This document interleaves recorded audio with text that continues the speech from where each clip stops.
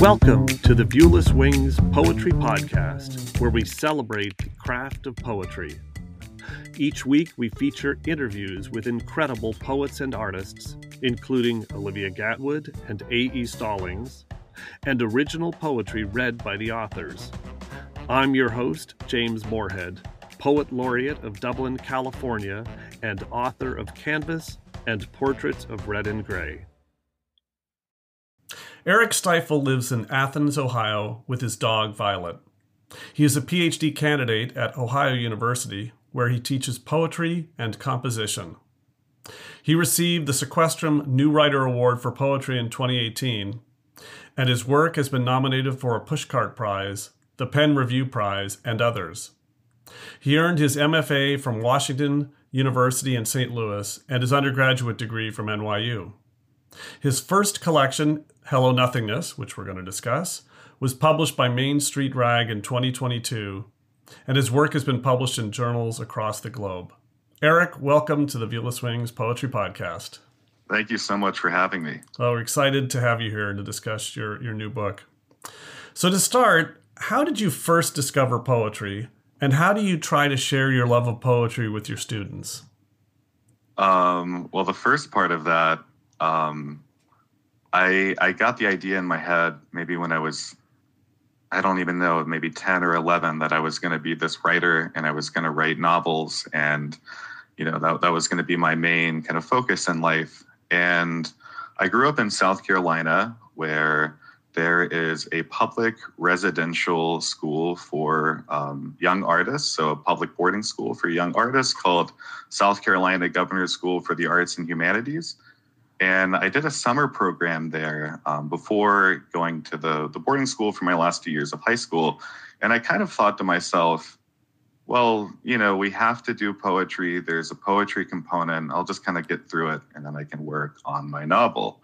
And I went to that summer camp, and I remember the three poets I attribute this to are Larry Levis, Louise Glick, and Lee Young Lee. I remember reading those three and being so struck by the variety of voice and the breadth of emotion that their work was able to cover.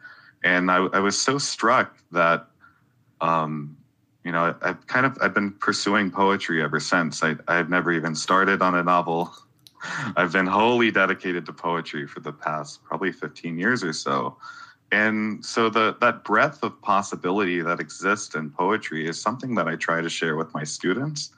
I had a professor who once told me that you can't teach your students how to be great poets, but you can foster a love of poetry in them. And that love of poetry is essential toward becoming a poet.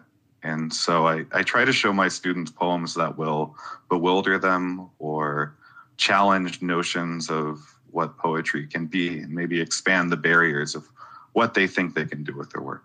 I love that quote that you shared, and that first critical step is a love of poetry. And for me, it was a 10th grade teacher who, introduced us to E. Cummings, and which totally blew my mind and changed my whole framing of poetry. And then Philip Levine, who, On My Own, I think was the name of the poem, if I remember it correctly, that it's just a beautiful poem that I read over and over again, trying to understand it in just a way that you don't really read prose for the most part over and over and over in the same way. Right. It's funny that you say that, because I think the kind of archetype in my mind for what I'm looking for in poetry is a poem that is at once intriguing and puzzling in a way that makes me want to return to it. For me, that's Archaic Torso of Apollo by Rainer Maria Rilke. That's a poem I've gone from not understanding in the slightest, but still loving, to, I'm actually at a point now where I show it to my composition students and do a little exercise, and where I show them that actually, yes, they can understand poetry if they come back to it. Cool. So congratulations on publishing your first collection, Hello Nothingness. At what point did you know you had the critical mass required for a full collection to create a book? So this is also a funny story, and thank you for your congratulations. when I was getting my master's degree, I became friends with a fellow poet. Her name's Emily Patinos. I talk about her in the notes of my book. And she was a friend of mine who had collected this kind of manuscript. And I think she just wanted to do a swap. I think she just wanted me to have some poems that I could show to her, and kind of convinced me to throw everything together into this 50-page bundle. And it wasn't until I was kind of nudged in that direction that I realized, hey, maybe I have something that's worth collecting, and maybe there is some coherency going on within these poems. It was probably a 5-year process after that initial compilation for the book to reach the state that it's in now. But it was just seeing them all together and feeling like there was something coherent that was kind of a driving force. Right. So you employ prose poetry in several of the poems. Smoke from the demolished power plant forms a humanoid figure. Terrific title, by the way. Where you write is one example, and you write there, the price of discontent was an obsession with the curve of an eggshell, an arithmetic attraction to a certain kind of light, and a crowd of herons yelling grief is a machine. I love how you hide poetry in the form of prose here and elsewhere. I first experimented with prose poetry in my most recent book, Portraits of Red and Gray, and found it a valuable poetic tool. How do you approach, and how do you recommend approaching, the writing of prose poetry? I think that with any poem, it's essential to at least consider the form of the poem and how the form of the poem affects the function of the individual poem. And so for me, a prose poem it's really just another form in my arsenal where I can add some sense of, coherency or some kind of standardization of the text, where the poem itself might go somewhere a little bit more wild or do something a little bit more interesting in terms of language or punctuation or even meter and sound and rhythm. And so I'm very interested in the prose poem as an opportunity to allow for the possibility of freedom in a form, like a prose form, which we think might be more mundane at times.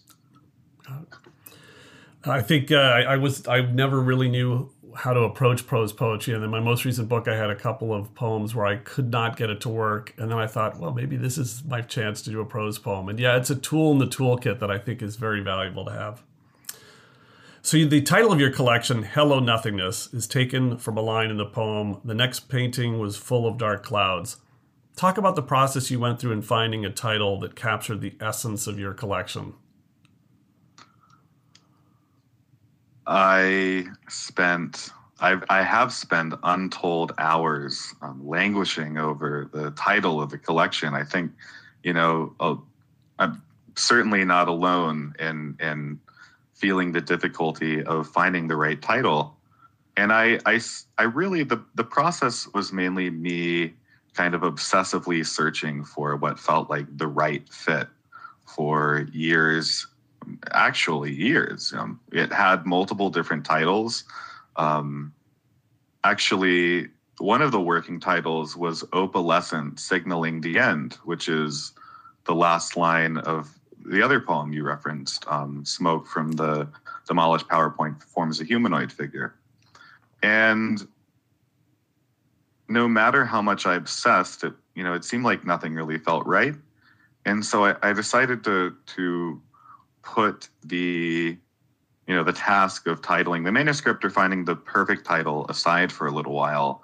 And reading through the manuscript one day, I came across those lines. It's a moment, it's maybe one of my favorite moments in the book where I get to, both make this kind of nihilistic gesture of welcoming nothingness into the poem, but I also get to maintain a level of playfulness that I think is also important to my work. So when I started to think about that title, when I finally stumbled upon it, it felt kind of perfect in that there's a darkness to it, but there's also a kind of unmistakable playfulness. And I felt that was emblematic of my work. No, it's a great example of how poets anguish over individual words. It's just 2 words, that's all it is, but it's so important. It's the first thing that anyone's going to read in your book. And so I think that that's another thing I love about poetry is you're just forced to have incredible attention to detail in a way that, you can read a really good book and still find sections where, the author didn't need to be as precise as a poet would need to be, where every word, every syllable counts. Right. That distillation of language is certainly powerful, and it leads to interesting places for sure. Yeah. Well, your poems in this collection have a dreamlike, surreal quality in many cases. One example in The Eye is an Amphitheater has this passage. A man drinking Campari and soda sneers from the balustrade of conscious thought. Some echo rippling in a bathtub, the human figure growing colder, holding its breath, half-dressed. Where do you find inspiration for these wonderfully unusual images? Well, I think, my process, most of the time I find inspiration for my poetry in other pieces of art. And I'm sure that's not particularly uncommon, but it could be anything from a movie. I think that poem, I was thinking a lot about the film Annihilation, which doesn't really, there isn't really too much overt resonance between the two, but there's a sense of unease and discomfort that I wanted to try to portray. In unease and discomfort, that's maybe difficult to define. And so I wanted to find images that would be both perhaps a little bit bewildering, but also images that were clear in their kind of emotional significance. So that image of someone drowning or holding their breath in a bathtub while they're still half clothed, there's almost this feeling of being weighted down or being compressed in some way by those wet clothes that felt very poignant to me. And in some way, I think there's a relation to the idea of, a snooty man drinking a cocktail sneering at you. I just thought the juxtaposition of imagery that you use, the unusualness, and then, you brought in this connection to Annihilation that may not be obvious on the surface I love that. Yeah, I think that as you walk through the world as a poet, almost to potentially an annoying degree to friends and family, you're seeing, hearing the things they're saying, seeing the things they're doing, seeing the images around you and thinking, oh, there could be a poem in there, and almost getting distracted for a moment. Yeah. So after reading All Night, I sought the beautiful poem that in part inspired your poem by Alejandra Pizarnik.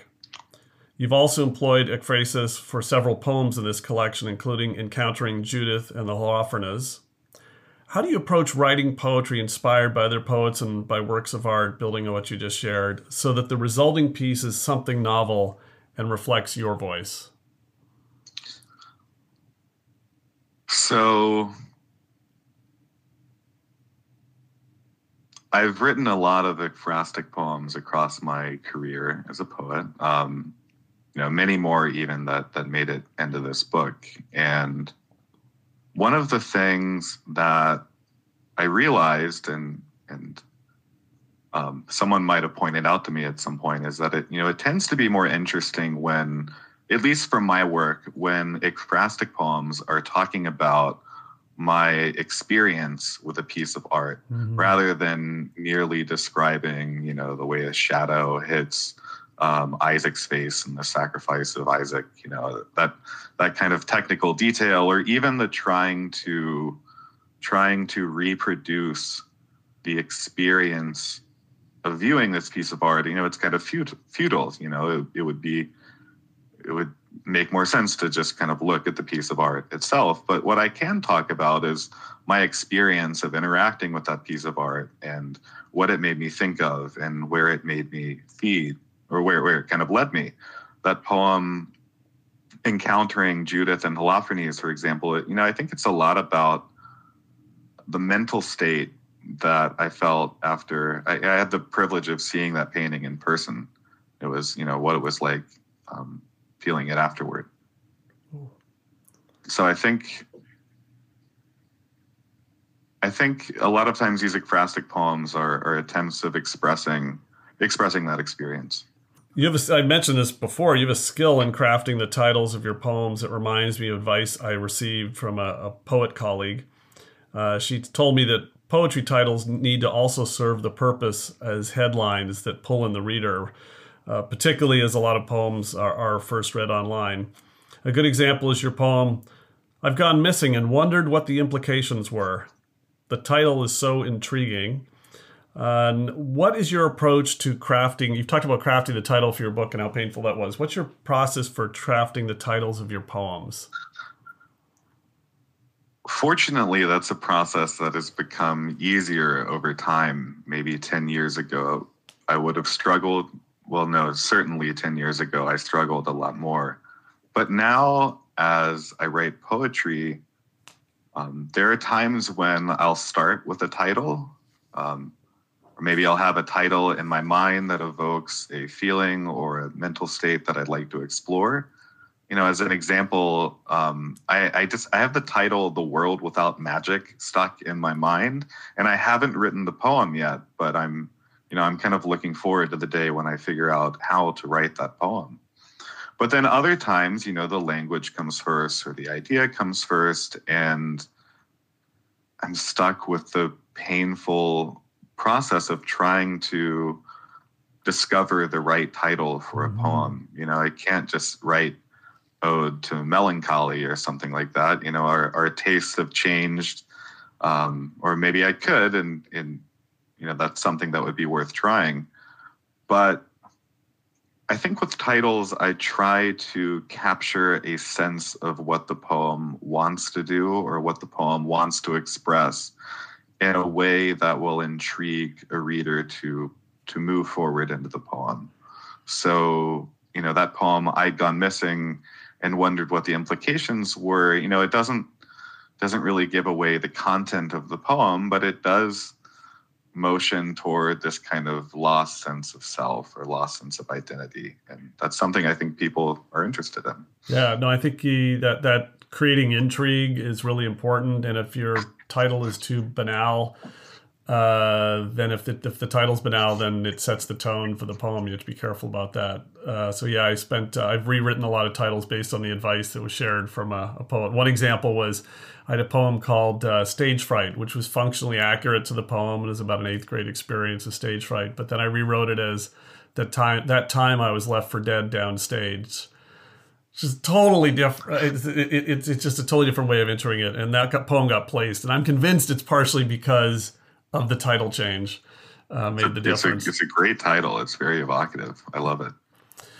So the poem Birdwatching Melancholia reminded me of Safia El-Hilo's extraordinary contrapuntal poems. I interviewed her last year on the podcast, and we discussed contrapuntal poems in that interview. It's such a complex form of poetry to create. Did you start this poem with the form in mind or a variation of that form in mind? Was this poem actually two independent poems, a la Beatles' Day in the Life, that worked better together? Or did the form emerge during the revision and editing process? I was thinking explicitly about the contrapuntal form when I wrote that poem. I had just recently read Haruki Murakami's Kafka on the Shore, which is a novel that is told in almost a contrapuntal form where, sorry if anyone's upset by the spoilers in this, but each of the odd numbers all follow one character, while the even characters follow the even chapters follow a completely different character, and the two never actually meet or interact. But there's this compelling, engaging narrative that evolves. And the idea of someone doing that in a novel was so stunning and so striking to me that I wanted to try doing it in a poem. And I wanted to try, with that poem, most of the left-hand text, the text in the left-hand column is, it's kind of concerned with the physical, the everyday, the, kind of experiences of the speaker, while the right-hand column is this kind of insidious metaphysical or existential gloom that's kind of lurking on the outskirts of the poem. And so part of what I was thinking about was a poem where readers get access in separate doses to both a speaker's physical actions and their internal state. So I wanted to use the form that way. Yeah, I think it's just a terrific example of where poetry is. It's just such a unique and varied form, and can give such incredible language challenges to the writer that are really painful at times, but so satisfying when you unravel them. So, what have you learned about revising and editing poetry that you pass along to your students from your own personal experience? Let's see. I think the most important thing I try to impart to my students is the kind of, I want to empower them to revise boldly. I don't want them to become beholden to, a particular poem in a certain form. And when I teach, I try to teach from a place of understanding my students' intentions with their poems and then helping them realize those intentions, rather than telling them merely, this is working, this is not working, this line is great. That intention from my students is important. And oftentimes, teaching is a process of showing my students how their intentions can be better met. And so my goal is to help them identify moments in their poems that aren't meeting their goals, and then to give them the confidence to make revisions that will help realize those goals. Intentionality, boy, is that a word that encapsulates so much about poetry? The intentionality around word choice, around what the focus is, how you guide and don't guide the reader, how you recite your poetry. That's, if there were one word you almost want to put up in a classroom around poetry, is intentionality. That's a terrific way to articulate it. So before passing the mic over to you to read some of your poetry, what is the most exciting thing about poetry being created today? And I ask that given that poetry has gone through many revivals and phases over the centuries. There's points in time where poets could fill concert halls and be sold out. Amanda Gorman, I was just listening to her masterclass, fantastic, and how she just ignited this excitement around poetry through one poem and in a particularly visible way. And then there's thousands of poets that are quietly toiling away and not sharing their poetry with anyone except themselves or their family. So what are the things that excite you about poetry today, and what are the things that you almost wish poetry could be achieving today? Well, I think that the internet is an exciting tool for poetry. If I imagine back to 50 years ago, there were far more obstacles between not only publishing poetry, but there are also obstacles with finding and reading poetry. Before the internet, we would have been limited to, journals with wide circulation, or even the books that were available in your local bookstore. But now with the proliferation of the internet and kind of digital publishing, we have access to journals across the globe. And then on top of that, I am excited by the possibilities of experimental poetry and digital poetry. even just reviewing books and finding books that I review, it seems like so many contemporary poets are exploring new possibilities in their work. And so it's exciting every time I stumble across a book that makes me think, wow, I didn't know that poems like this could exist. I might read a book like Kristen Bach's Glass Bikini and think, I didn't expect there to be a 20-part love story in outer space near the end, but it works and it fits with the context of the book, and it expands the realm of possibility in poetry to me. And so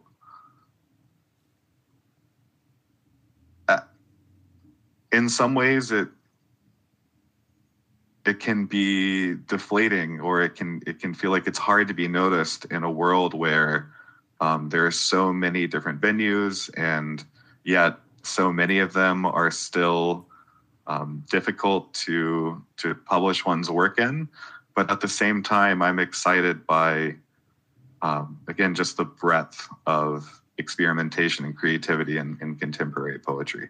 I mean, I also love that you can go onto YouTube and TikTok and Instagram Reels and all these different vehicles and hear poets reciting their poetry in their own voice, which, a century ago or even a couple decades or a decade ago would have been very, very difficult. You have to see them in person, which is ultimately the best thing, but not possible for most people. So I think that's another huge benefit. You can learn so much from watching poets recite their poetry effectively. Definitely, I agree. I hadn't thought about those mediums, but that makes sense. Well, now I'm going to pass the mic over to you to read several of your poems. Okay, so this is a poem called By the Flight of a Bee Around a Pomegranate, which takes its title partly from a Salvador Dali painting. And it also references two paintings, Girl Looking Out the Window by Edvard Munch and The Birch Forest by Gustav Klimt. By the Flight of a Bee Around a Pomegranate. When I was younger, I believed that possibility could be limitless, as the flight of a bee might cut into a cursive that one might figure into the tender triangles of the whirl of a dahlia, or the starts of sentences so breathtaking one thought they could only be found in books. Reality could be any number of things.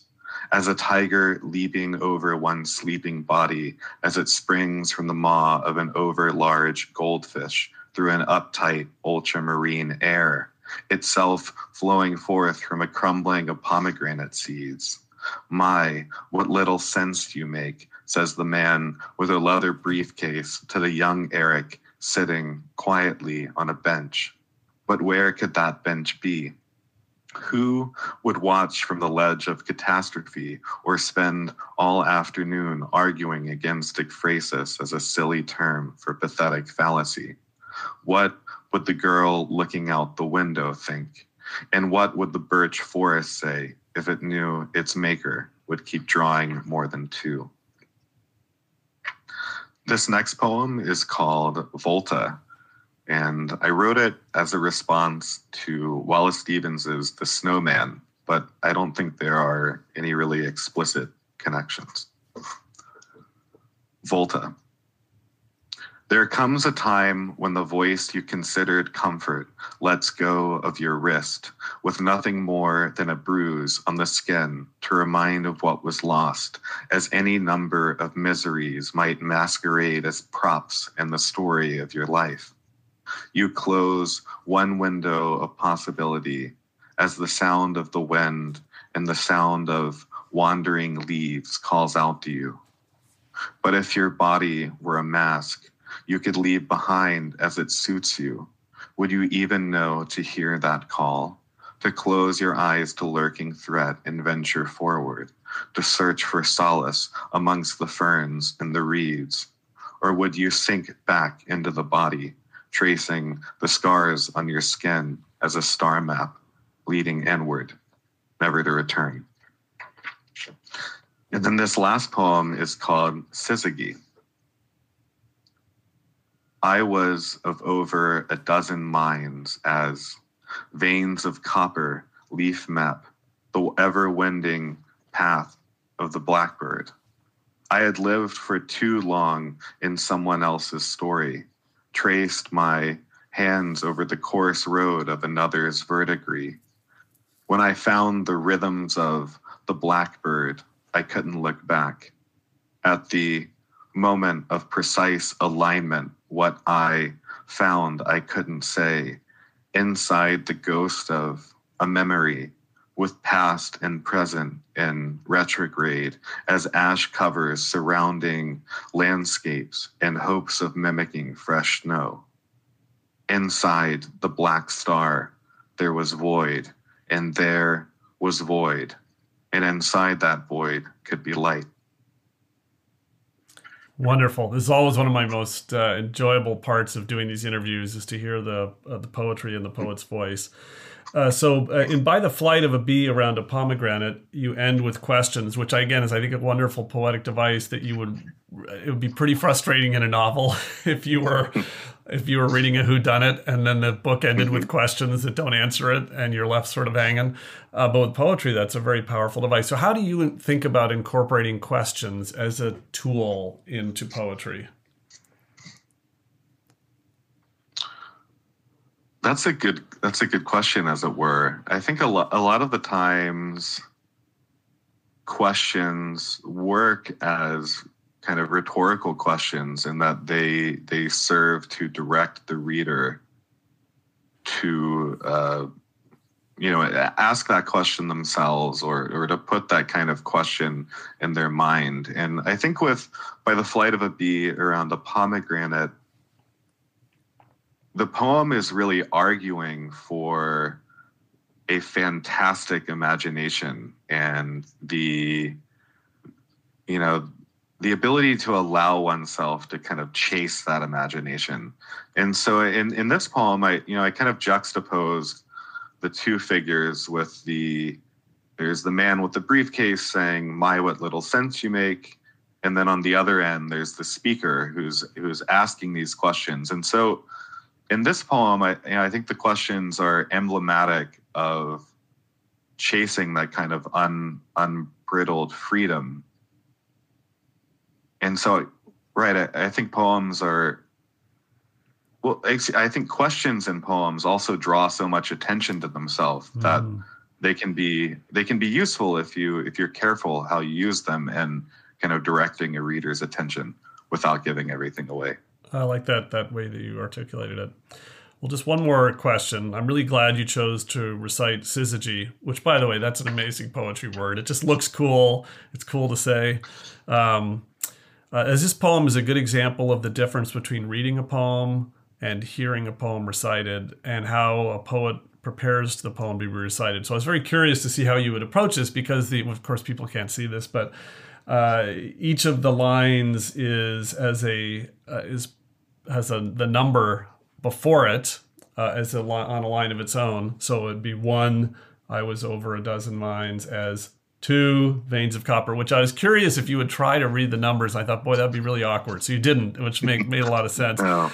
But how do you approach preparing a poem to be recited, and what role does reading your poems out loud play in the revision and editing process? I think it's important to read every poem out loud at some point in the revision process, because, there's inevitably there'll be some difference between the way one reads a poem in their mind and the way that the words feel in one's mouth. And, there have been so many times in revision where reading out loud, I realized that a phrase is actually a little bit clunky, or maybe a line is too short, and it disrupts the pacing that I was planning for. This poem I actually wrote through this syllabic prompt. I wanted to make it a non-traditional sonnet where each line would be 10 syllables long, and I would compose each line on a separate page. But because I was being so restrictive and limiting myself to 10 syllables, obviously I'm not the first to do so. Countless poets in the past have. But it was introduced to the complication of needing to balance how the lines sound when read out loud, and the kind of arbitrary imposition of a syllabic meter. And part of what I was going for in this poem, I actually liked the disruptive qualities of some of the line breaks. Some of the lines end on "what I" or "the ghost of," in ways that, in my mind, kind of link the poem between sections, if you want to call them sections. So I guess to answer your question, I think that reading my poems out loud, while I never explicitly think about performing them, reading them out loud is essential. And it's something I would recommend to every poet. And I don't know how I would revise my poems without hearing them in my own voice. I agree. It's amazing how you can read it off the page and reading it in your mind, and I think you end up papering over things, or the things where you might stumble a bit speaking it out loud. You don't stumble in your mind. And yes, there's nothing like reading it into the mirror to anyone or to friends and family who I thrust my poetry upon them, whether they like it or not. And it's just so helpful, even if they're tuning me out. So yes, I agree. I think, it's very hard to fully revise and edit a poem without saying it out loud, even if it's awkward and you feel silly doing it in a room by yourself. Well, Eric, I want to thank you for sharing your poetry and your voice on the Viewless Wings Poetry Podcast, and I wish you the best of luck with your new book. Thank you so much for having me.